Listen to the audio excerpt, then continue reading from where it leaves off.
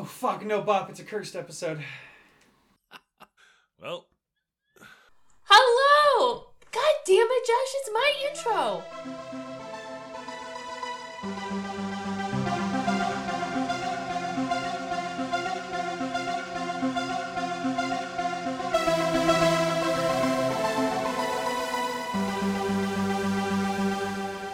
Hello and welcome to Gom Jabber with the Muad Dweebs, a Doom podcast both thorough and flippant, and, as I've said 10 million times if I've said it once, feminist. We are drinking our way through Frank Herbert's 1965 sci-fi magnum opus, Dune, one chapter at a time, because we feel like it, uncovering the deepest of secrets and Dune-spiracies along the way. I am your Reverend Mother for this journey, the keeper of the water of life, Dr. Reverend Mother Banana Moyam, Lily Brislin. I am joined by my two fellow dweebs, my Fedekeen of this journey, Alec Boyle and Josh Stevens. Alec, introduce yourself and describe your fashion for the evening. My name is Alec Boyle. I am the Baron Vladimir Harkonnen of the airwaves. I don't know if that's, but of this podcast, certainly our ersatz organizer, engineer, sound editor, assorted creator of tunes and bells and whistles. I am wearing, in honor of my recent arrival on the surface of the planet Arrakis, a cape made of the flayed flesh of my victims. Going full bad guy tonight. Wow. Yeah, it's wild. Strong fashion choice. And our troubadour, Josh. Yeah, I'm Josh Stevens, everyone's favorite ugly man lump, and fearless warrior wearing the drabbest of drab Atreides garb, and a former Live Group on fame. And I am excited to be back for a regular episode. Last week was really fun, and I feel like I missed the book because I've been holding this chapter. Like, I've been waiting. I don't even know why. Ooh, holding it precious. If you're just rejoining us, or if you've missed the last couple episodes, it's been a wild journey. We've had a lot of visitors at the CH.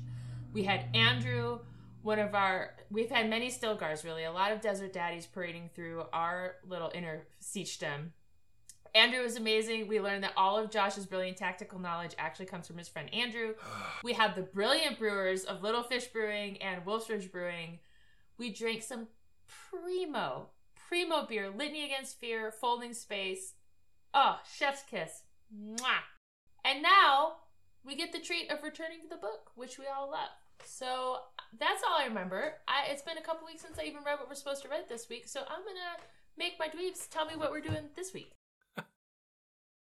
Boyle, you got the quote today, it looks like. Yeah, I guess it does look like that. Do we need to remind folks where we've been? I need a reminder. So last we left Paul, Jessica, the Fremen, Duncan, they were Gurney? In a siege. Oh, Gurney. You'll know I'll never keep the name straight. Take it away, Josh. Keep the name straight. Yeah, no, you got it. Here, they're holed up, and I think it ends with someone get my mom.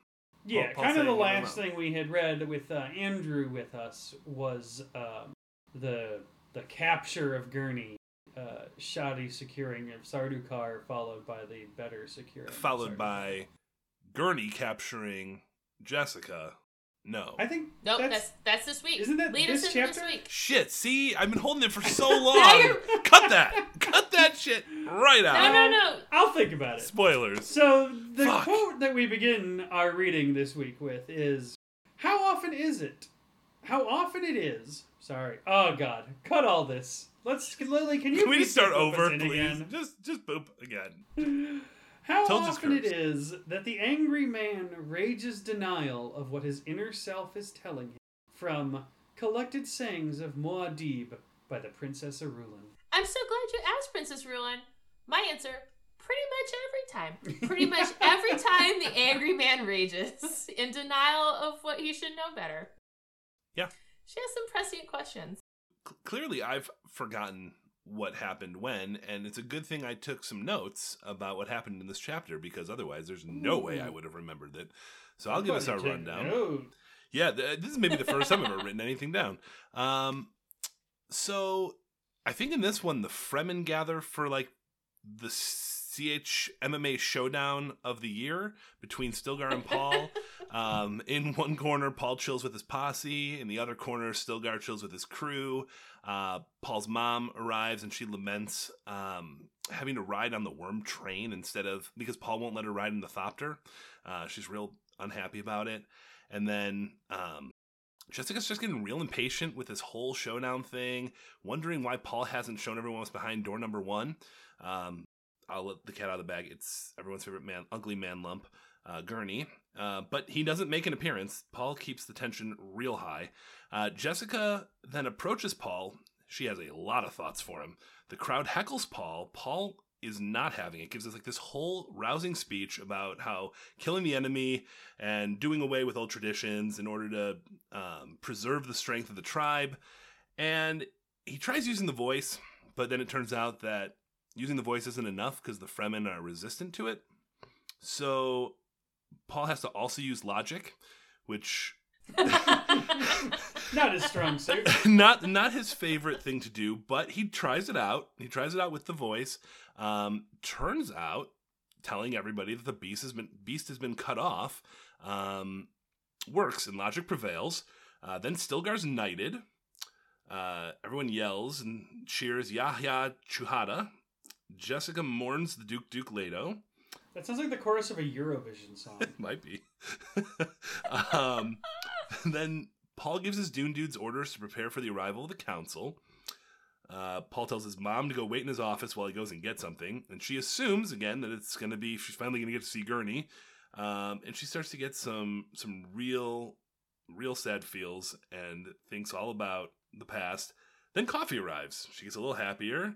Then she starts hating on Chani, misses her grandson, and then suddenly Gurney busts through the door, swiftly takes Jessica into a chokehold at knife point. Much confusion, words exchanged, accusations, traitor, threats.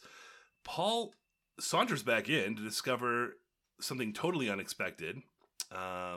He manages to defuse the situation. Gurney's so remorseful that he asks everyone to kill him. Paul gets all angry because he doesn't understand why everyone wants him to kill all his best men. Everyone's crying and then relieved, and then Jessica asks Gurney to play his balisette. La la la, literally. Council arrives earlier than expected. Paul heads to the secret baby worm drowning basin that apparently they have at every cave. And Paul is so shook by having not seen this whole Gurney mom incident and also knowing that his spice tolerance is getting so high, it's time to try or die. So he makes a snap decision to drink worm poison and become a Revmo like his mom. Wow. I mean, it was... Wow, Josh. It was not fast, but it couldn't be because this was one of those, 4-book long chapters. It was, yeah. Yeah, that was a 3-minute rundown, I think. But, yeah, that's what happened. I'm impressed. That was, as we say in survey methodology, exhaustive yet moderately parsimonious. You hit all the high points there. Thanks. I'm gonna have a drink now. Ooh, Josh, what are we drinking? Well, or are you drinking something different from what I'm drinking? No, I'm drinking the same thing that you are. I guess okay. I want to know what you all think of it first. Is it cask strength? Drink B. Explain to our listeners what's happening. So in a cruel and delicious, it's not cruel at all. It's a very generous twist of fate. The try or die Kwisatz Haderschnack has been twisted around on me this week. Along with the beers that we enjoyed, Josh sent, y'all can't see these, but there are 2 mysterious Alice in Wonderland bottles. One that I think says drink me, and the other that says try me and die. So they don't say that, but that's what I imagine. And so Josh was telling me I was going to have to guess what they are. Alec has one of the 2. I'm actually not going to make you guess what they are. I just want to know what you think of them without knowing. Oh. So okay. We're all drinking B first. Okay, I am drinking from what looks like a either beautiful vanilla extract bottle or maybe like a large essential oil. I don't know what did you have in this bottle? Ooh, y'all, it's bourbon. All that's ever been in that bottle is bourbon and other bourbon, but typically rinsed. So so we're all drinking the water of life. How this goes, we'll discuss what they are later. So my first question though was, what proof is this? It tastes like it's cask strength. It is. No, it's 99. Oh, It is beefy for a 99. It is a beefy 99. It's got some spice. I'm sorry for the silence. I am sniffing out of a mason jar because I live in Kentucky. We rarely have silence in this track, so I guess Boyle could technically cut that out. I know that's literally what the editing software does. We can be silent for 10 minutes right now. The software will just This is automatically lovely. remove it. So. Ooh, I can't tell if it's the remnants of the red wine in this glass, but there's like a coffee aftertaste. I don't find it to be too beefy. It's not too spicy, like high alcohol, burn your nose out. No, it's not. Okay, so if I was Paul and I crawled down to the baby worm cave and I drank this as the water of life, I'd be very happy about it. Would it put you in a coma for 3 weeks? No. Okay. That's wild turkey. Is it a wheat bourbon or a interesting. Good question. Or a what? Or a rye? Yes. The answer is yes. It's a rye. Well, I mean, okay, so it's got rye in it. This is a blend of a 12-year Kentucky bourbon, low rye, normal bourbon, and then a 3-year wheater, and only 20% of that has the wheat, and then a 3-year high rye bourbon. So you got a high rye, it's about 40%, regular bourbon 40%, 20% wheat. So I'm supposed to guess the distiller? No, just want to know what you think of it. Oh, I enjoy it a lot. I do like it. It has the sweetness I like from a wheated bourbon. Mm-hmm. I love the makers is wonderful people. It's not one they're coming up with some newer specialty bourbons. Makers makes makers. That's all they do, but they're doing some other slightly funner stuff. And I like the sweetness of it, but I like there's a little bit of spice that comes with the rye in that. And it's pretty smooth for being relatively high proof, which that's what I've learned about high proof bourbons is that they actually drink smoother than some of your lower proof ones. That's probably true. Yeah, some of your cheap low proof bourbon can have some real burn. It's delightful. There's a little bit of toffiness to this. No one who likes Dune is going to want to listen to me drink bourbon. Y'all, this is really good. It's good in a jam jar, which is what I'm drinking it out of. Don't get it twisted. I'm not like doing some fancy snifter thing over here. No. Okay. Okay.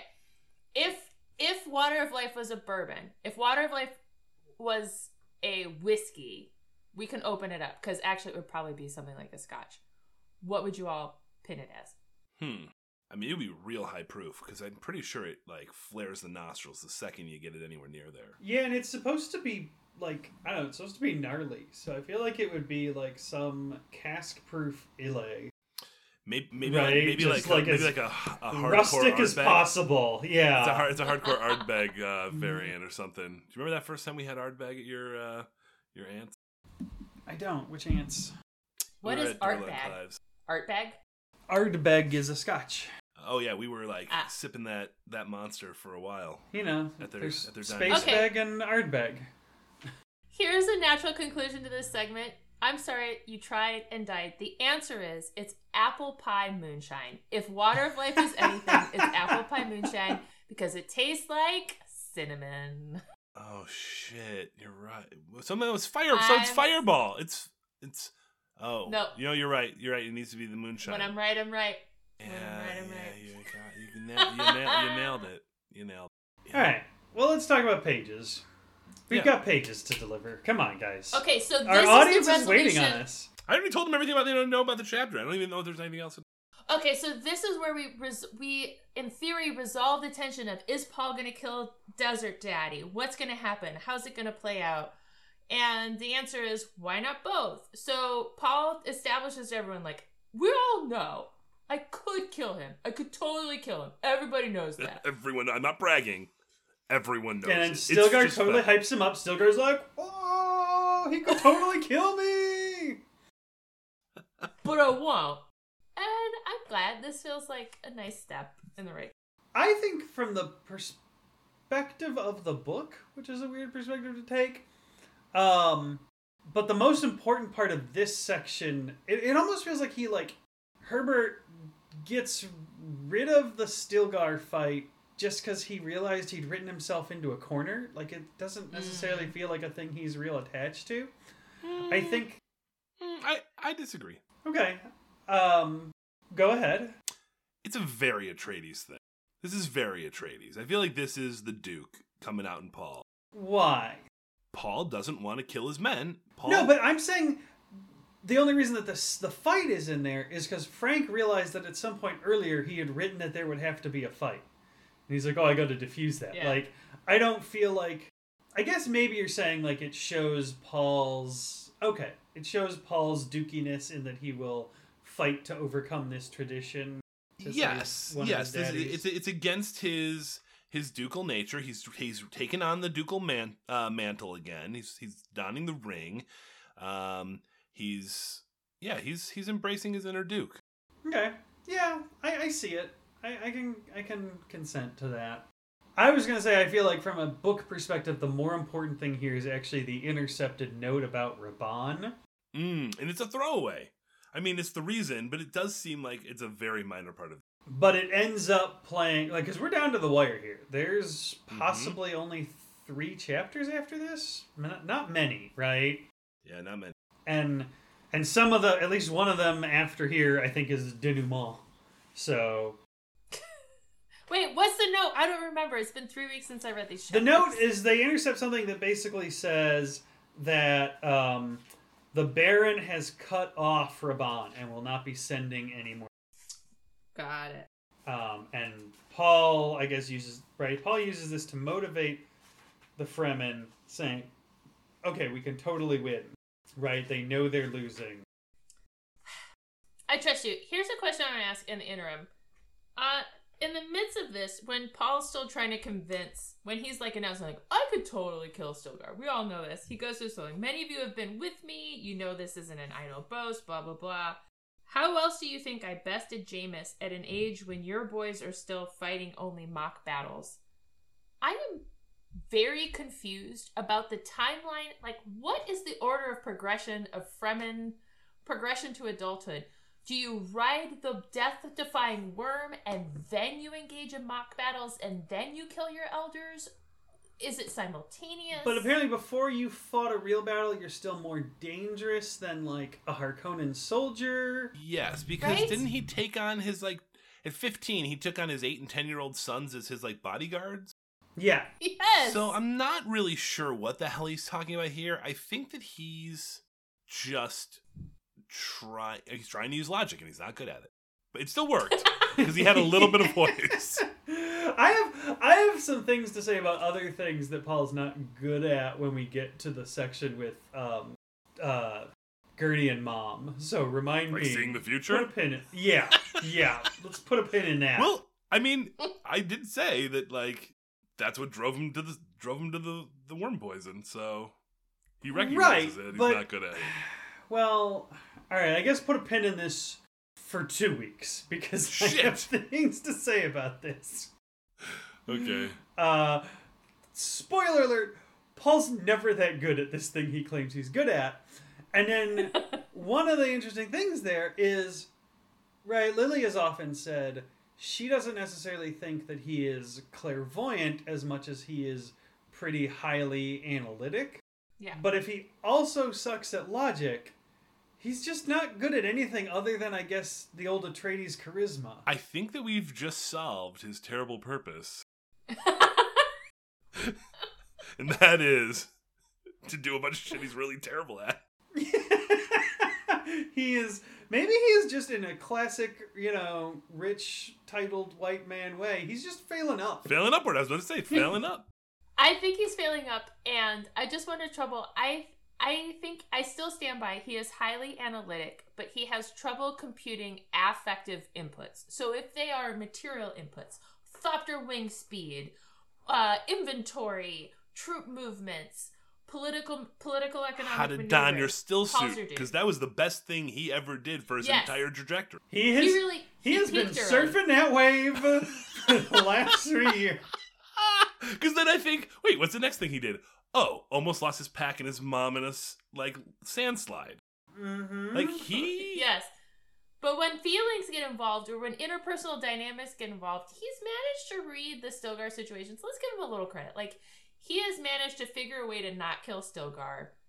It's not super subtle. It shouldn't be, but it works. It works for him. It's a little awkward. So he lacks some of the nuanced emotional thing, which maybe as we'll see in the next chapter, maybe when he looks the places where men cannot, he'll magically gain an empathic ability. Spoiler alert. Spoiler alert, he will not. Also, has he become less empathic? Yes, I definitely think that that is something that has been consciously characterized. So this is him losing some of his Bene Gesserit fine tuning, which is really where most of his stuff, like his powers and brilliance, came from when he was younger, and he's now just on that spice, riding that spice high. Yeah, he's riding that spice high. I think he's also riding the I'm the dude high, right? Like that crowd chanting to him in the cave. He says it doesn't mean anything to him, but I think it warps his brain not inconsiderably. Who wants to fucking touch me? Yo! Who wants to I fucking think touch Frank me? is, You guys. but I think Frank is doing that intentionally. Okay, Sure. Sorry, Lily. It's been so long since we have one of these. I have a Worlds Collide, which is in many ways inspired by our last super guests. Maybe Paul is becoming like Dr. Manhattan from The Watchmen, right? Like the more universal perspective he gets on his analytics, the less able he is to accurately attune to the very finite, fickle, emotional swayings of us mere humans. Interesting. I think that's certainly possible. Which then brings me... I have so much to talk about in 2 weeks. This chapter and the next chapter are okay. The chapter after that, I have fucking feelings. And yeah, anyway, I think that's a very good wait. interpretation, Lily. Yeah. Come on, that was a good Worlds Collide. We've only ever done like Game of Thrones 10 million times over and maybe Firefly. I got a Watchmen one. You did. It was great. I never. Thank you. You what? I haven't seen. He's never consumed any form. I tried of and Watchmen. died. Josh. It's been on my list, if that means anything. Okay. Dear listeners. Forget about my failure. I know that you tuned in to listen to some science fiction and fantasy enthusiasts talk about things, and you have been let down. And we as the dweebs, we let him into our siege, and we have let him do this emotional betrayal to you. I am sorry. I promise I'll consume it. Yeah, so like we were saying, Dune. Oh yeah, what's up with Dune? Riding the Okay. old sandworm, am I right? Here's a clear cut. All right, here's what I'm going to talk about. It comes back up. This is the thing that I am vexed by. I am highly vexed. Wow. The ducal fiefdom comes back up. Every time we keep debating in this podcast. Mm-hmm. Paul and Jessica, are they fully Fremen? Are they about that Fremen life? Or are they keeping 1 foot in the Empire? And the answer is always they're keeping 1 foot in the Empire. He's like, oh, it comes up and... Oh, shoot, I'm missing it. What I remember. Jessica talks about his marriage proposals, but then it comes up, Paul's talking about his own imperialistic. Who rules here, he asked. He raised his fist. I rule here. I rule on every square inch of Atreides. This is my ducal fief whether the emperor says yay or nay. He gave it to my father, and it comes to me through my father. The fuck does the Fremen care about that? So embarrassed for him at that moment. It was so cringy. So cringy. That is, I did not articulate it to myself, but that is also how I felt when he brought that out. It's true. It's like, these people don't care, Paul. Yeah. Wrong. Wait, you did not read the room. You think that, but then on the very next page, in one blurred motion, Stilgar had his crysknife out and pointed it over the heads of the throng. Long live Duke Paul Muad'Dib, he shouted. That was just an assist. If this is, That was going to fall flat had Stilgar not given him... I do agree. I definitely think that was Stilgar being like, oh shit, I gotta save this. Yes! But I also think that what Frank was thinking was that this is the Fremen being like, okay, finally... we have a leader who will get us recognized by the system. We've got this guy, but he's also legit the guy. Right. The families will acknowledge us because he is one of us. I don't think that it matters in the structure of the book, which is what's crazy, right? Like, Yeah. Paul keeps talking about, like, oh, this jihad's gonna go, right? If the jihad goes and the Fremen sweep unopposed and trample the universe, like, who cares about the old families? But Frank is not always consistent in his through line. Yeah. well, as the incomparable Audre Lorde said, a master's house can never unmake the master's house. And so if they're trying to find legitimacy through the zone systems, it's a fraught project. But I think it's interesting, Alec. That's an interesting point. But also, I want to come back to just how ridiculous. I've already said what I think about Paul Muad'Dib as a Madonna Prince name. Long live Duke Paul.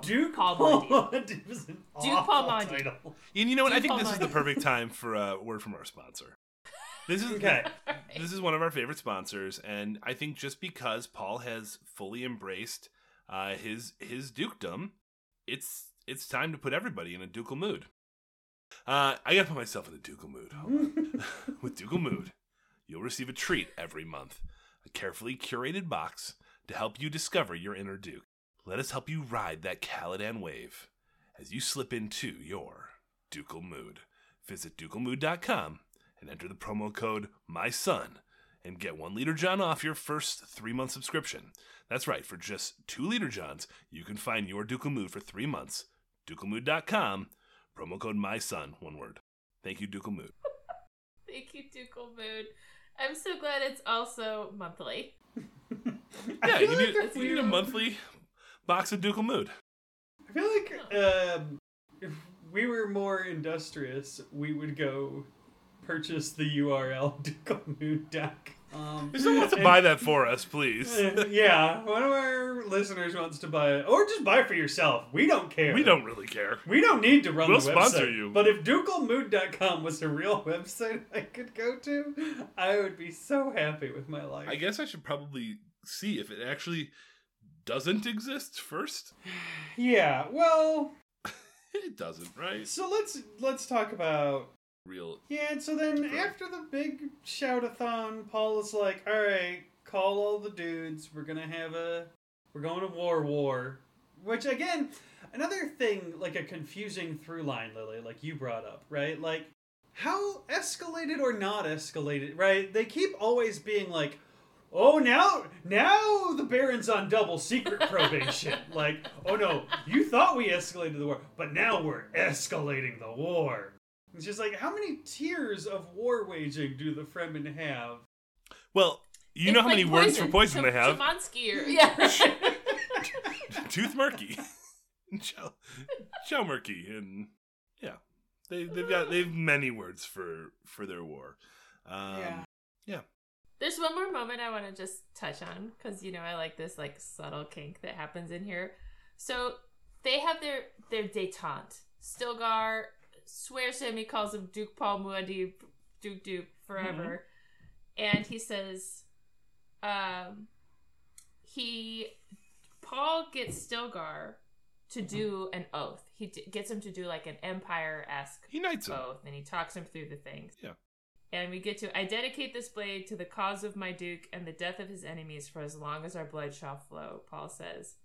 Stilgar repeated after him, kiss the blade, Paul ordered. Stilgar obeyed him in the Fremen manner, kissed Paul's knife arm. At a nod from Paul, he sheathed the blade and got to his feet. I was kind of into that little moment. I mean, there's tension there. It's kind of ruined by Mom crying in the background about how much it reminds her of her dead husband. It all works together. Depends on your cake, Josh. Depends on It's a melange. Something. It's a melange. All right. And let us never forget that once again, the bats on Sappho make a reappearance in this chapter where Paul gets the bats to go disperse send orders. The Cielagas. Will always and forever send be those coked up bats all over the planet, man. Hello! Hi, I've got orders from Duke Paul Muad'Dib. And then... That was a bat. That was that voice. I don't like it, but it's the only one I have. So let's talk about... I want to hear you guys talk about Jessica meets her nemesis and your takeaways. Let's talk through that. Definitely not her nemesis. This is like, Well, he thinks he's her nemesis. But my most important takeaway from that whole exchange is actually from before it even starts, which is just when salty-ass Jessica, who's still complaining about having to ride a worm instead of a softer. She's so salty in this episode. Yeah, and then she's like, what can his desert woman do for a duke except serve him coffee? Just... Yeah. Damn, like, she threw some real shade. You are in a ducal mood. She was, and then she calls herself out on it, doesn't she? Yeah, she does. She voices herself again. She's like, no, I love Chani. So, Muad'Dib's a killing word, and Chani is the love word that she tries to say to herself. It's the love word, right? Yeah. Like, no, Chani's great. Well, okay, I just want you guys to earmark a sentence here because it's going to be important later. Jessica, at the end of that exchange, says, as long as... Oh, also, this is a Josh. There's some italics involved. Oh, yeah. As long as Chani lives, Paul will not see his duty, Jessica thought. She has given him a son, and that is enough. For him, parentheses there, right? I shall say nothing till we meet in 2 weeks. So yeah. So then, I think I know where you're going with this. So then Gurney runs in, and he's all, I'm a stabby. Mm-hmm. And he gives her due, right? Like, he's like, no, I know what shit you can do. Don't you move a single muscle, even in, like, your throat or your back. Mm-hmm. No small of the back gum Jabbar for me. I'm not falling for that shit. Oh, she's got, what was that product that advertised with us, Lily? Yeah, what was your gum the Jabbar? subdermal needles for self-protection? Oh, Thigh Jabbar. Thigh Jabbar, there we go. Yeah. Thigh Jabbar. Yeah, yep. So he knew all about that. He knew all about her little witchy tricks, and he was well prepared for her. Definitely someone that gave her the respect she was due. Yeah. But I mean, I have to pee so bad, guys. I hate to take a break, and we're so close to the end, and I'm just about to piss myself. Go ahead. Aren't you wearing your still suit? So sorry. Aren't you wearing a still suit? Like, that's should not man. even be an issue.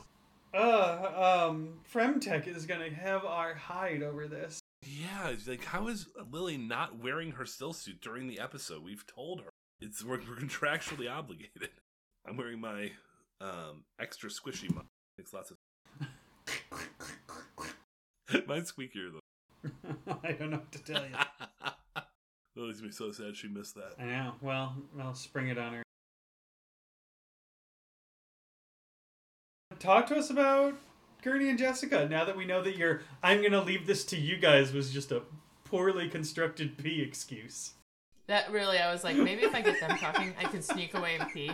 It did not work. No. It did not work. No, and now we have to pay a fine to Femtech for not wearing your contractually obligated. All right. Are you eating licorice or jerky? Sorry. It's chocolate. Oh, okay. We'll take it out. I don't care that's in your mouth. I just wanted to know what I was seeing. I'm more concerned with what you just did with it. I set it aside. You just stuck it to the top of your desk. What's saving that chocolate? What's that Hatterschnack? Yesterday's chocolate is today's Hatterschnack. Oh, see, I think this is this is maybe one of our lower energy episodes, but we've really got that old dynamic going. We've got some good, chill, laughing camaraderie, and we're spending a lot of time making fun of the Atreides. This is what our audience tunes in for. It's what we do best, I guess. We're in a ducal mood. All right, here's something. All right, Alec, here's a question. Here's a quote for you all to ponder. Atreides' loyalty is bought with love, while the Harkonnen coin is hate. I wish the audience could see my face. I know. Alec is... Because it sure feels like the Atreides coin is in fact hate. Oh, say more. The Atreides seem to... At the beginning of the book, right? They say it like over and over again. Like, no one who hates the Harkonnens could not be loyal to the Atreides. Like, all they really look for in a retainer is, are you mad at the Harkonnens? To the exclusion of almost all else, including, apparently, decent background checks. But even so, they do end up finding a lot of loyalty from people in spite of that. Even those who hate the Harkonnens and betray them and didn't want to in the first place. Maybe. I don't know. I mean, if we do a hard count, right, on starting retainers to ending retainers, 2 out of the 4 original daddies betray the Atreides. You I will fight on this one. Okay, who's the second one?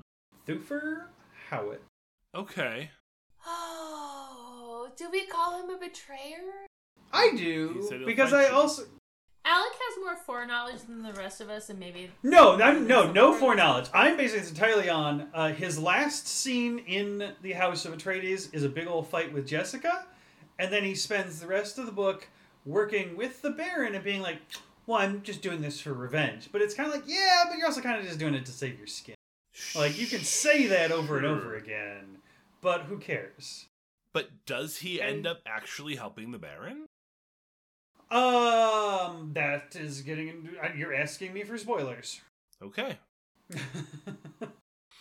So... Because I would be willing to say, like, I'm never going to begrudge anyone for saving their ass in the in a zero-sum situation where it's literally try or die. And someone's like, you know what? Let me try to play this out. Let me see what my options are. I don't love a martyr. Like, that's not really a thing that I even like in storylines. I find it kind of uninteresting because some of the most I think interesting, compelling, powerful narratives in history are like people who have survived despite all odds. And so, not that I'm saying Thufir Hawat is equivalent. Yeah, that's the thing. I don't know that Thufir Hawat qualifies, right? He's a very high-priced political consultant who switched employers. And no matter how many times he says, okay. I really don't like my new employers, it doesn't matter. You're still helping your new employers. I mean, here's the difference, Alec. It's not like he could have gone and worked for a low wage nonprofit. Fair. It was literally try or die. It was try or die, and you could say that his intent was to eventually screw over his... Sure. So I'm okay with I love a long con. discounting Thufir here. And, I'm going to say that it's really hard to blame Yui for his betrayal because his brain has been washed and unwashed and rewashed so many times. True. He has the brain scrambling. He's not making smart decisions. He was Sook scrambled, then he was possibly Bene Gesserit scrambled, then he was Harkonnen scrambled. Like, he's been scrambled 6 ways from Sunday. And in the end, still tried to help as best he could.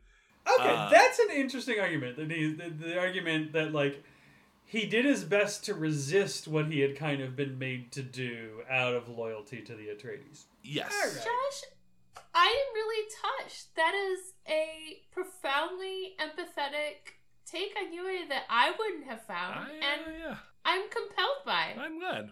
Yeah, despite all of the machinations, all of the manipulations, all of the trauma that he's been subjected to, still in the end, he was looking for a way to do right by people. Yeah, and even if his initial motivation to betray and do the Harkonnens' bidding, all of his actions were based on love.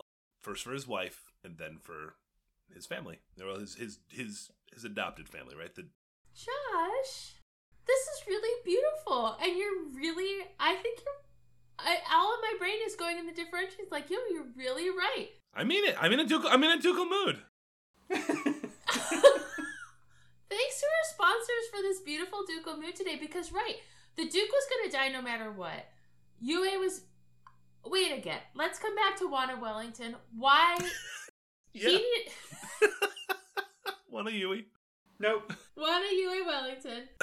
He wasn't for sure she was dead.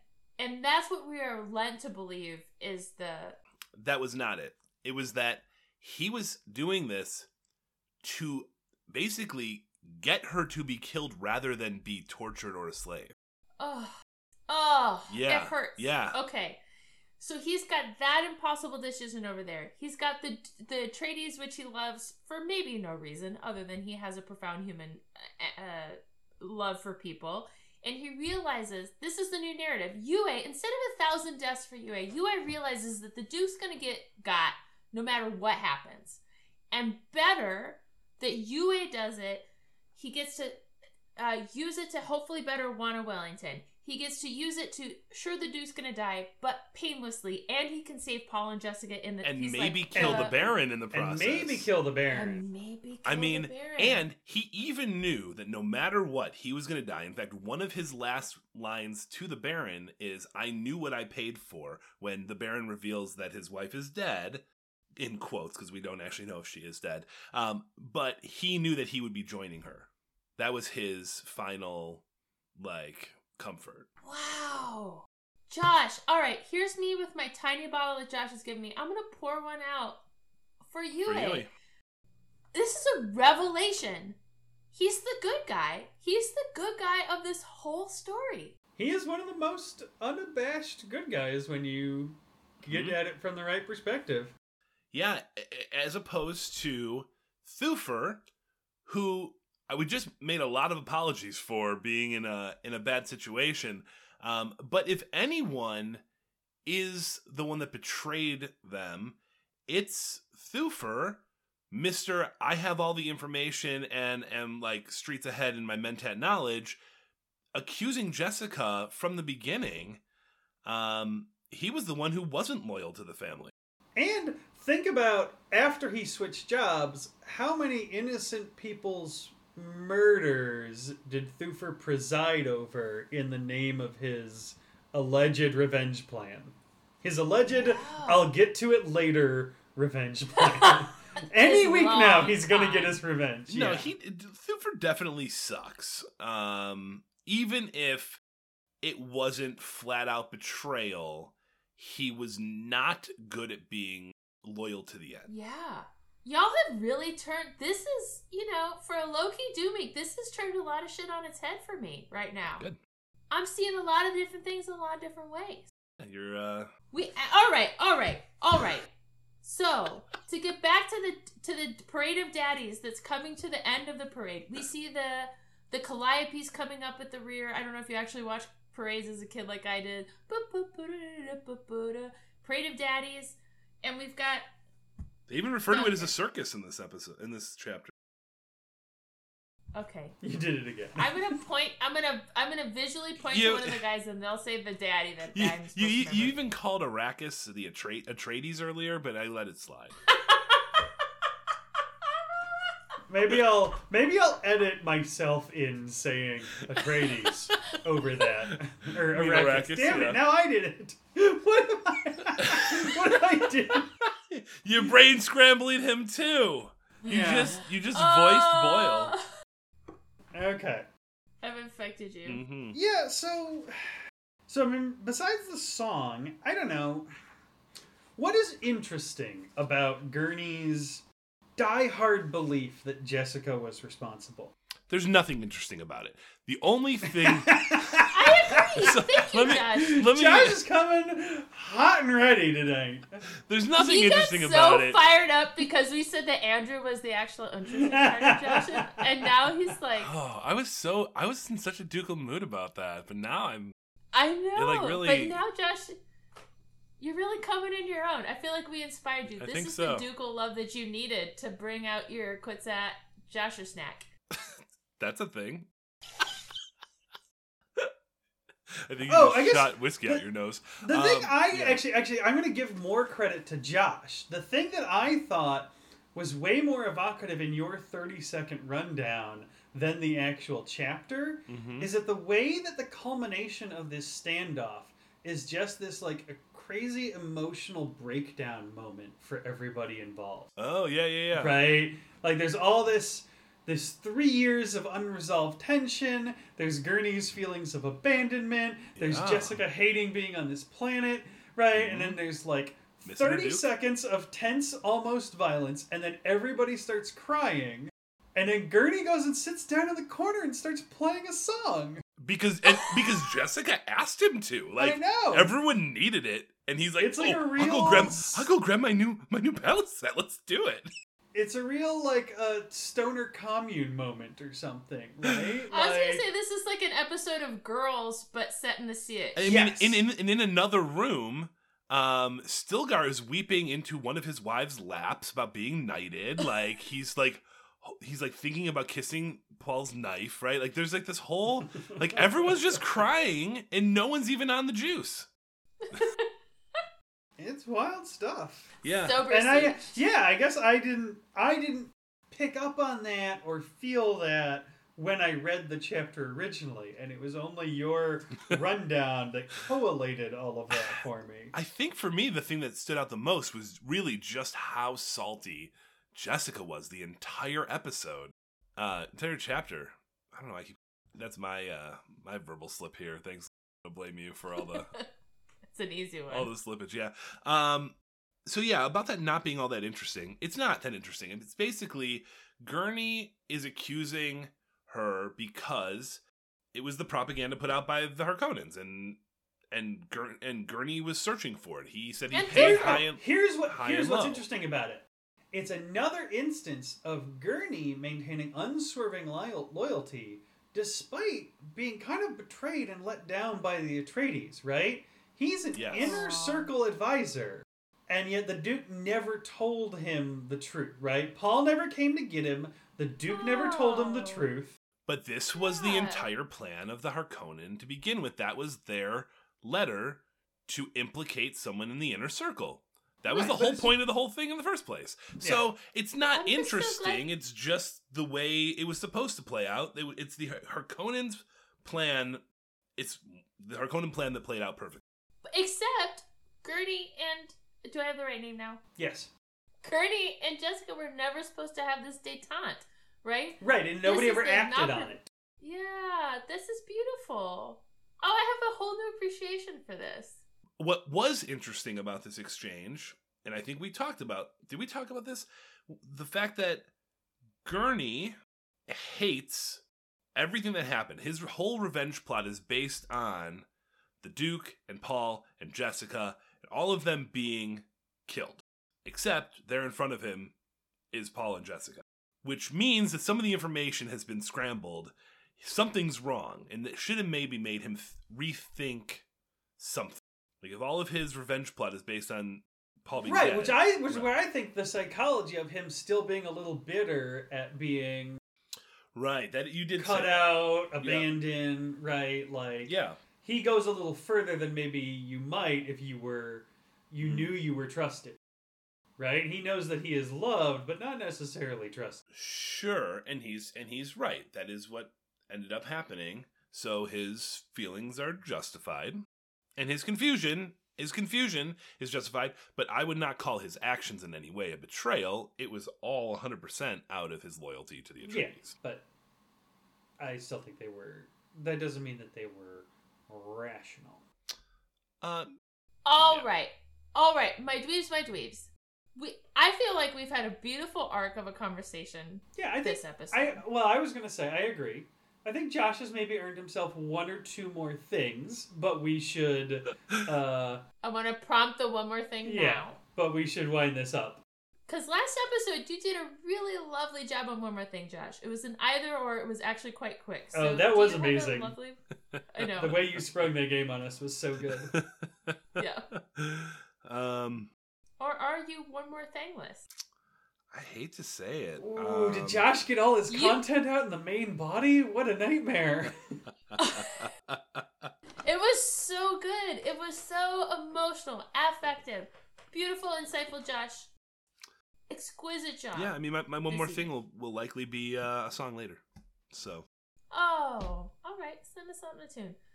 If you've enjoyed this episode of Gom Jabber with the Mua Dweebs, boy, do we have some Dweebiverse explorations for you to see on our other episodes. Join us next week for another chapter, probably. Maybe a guest. Who knows? Certainly some drinking, certainly some Dune, and lots of laughs. Don't forget to check us out on Instagram at GomJabber, on Twitter at Gom_Jabber. You can email Josh randomly at gomjabberpodcast@gmail.com. I don't think anyone has ever done it, but I think he would die of joy if somebody did. I will neither confirm nor deny. And I think that's all we got. Later, nerds.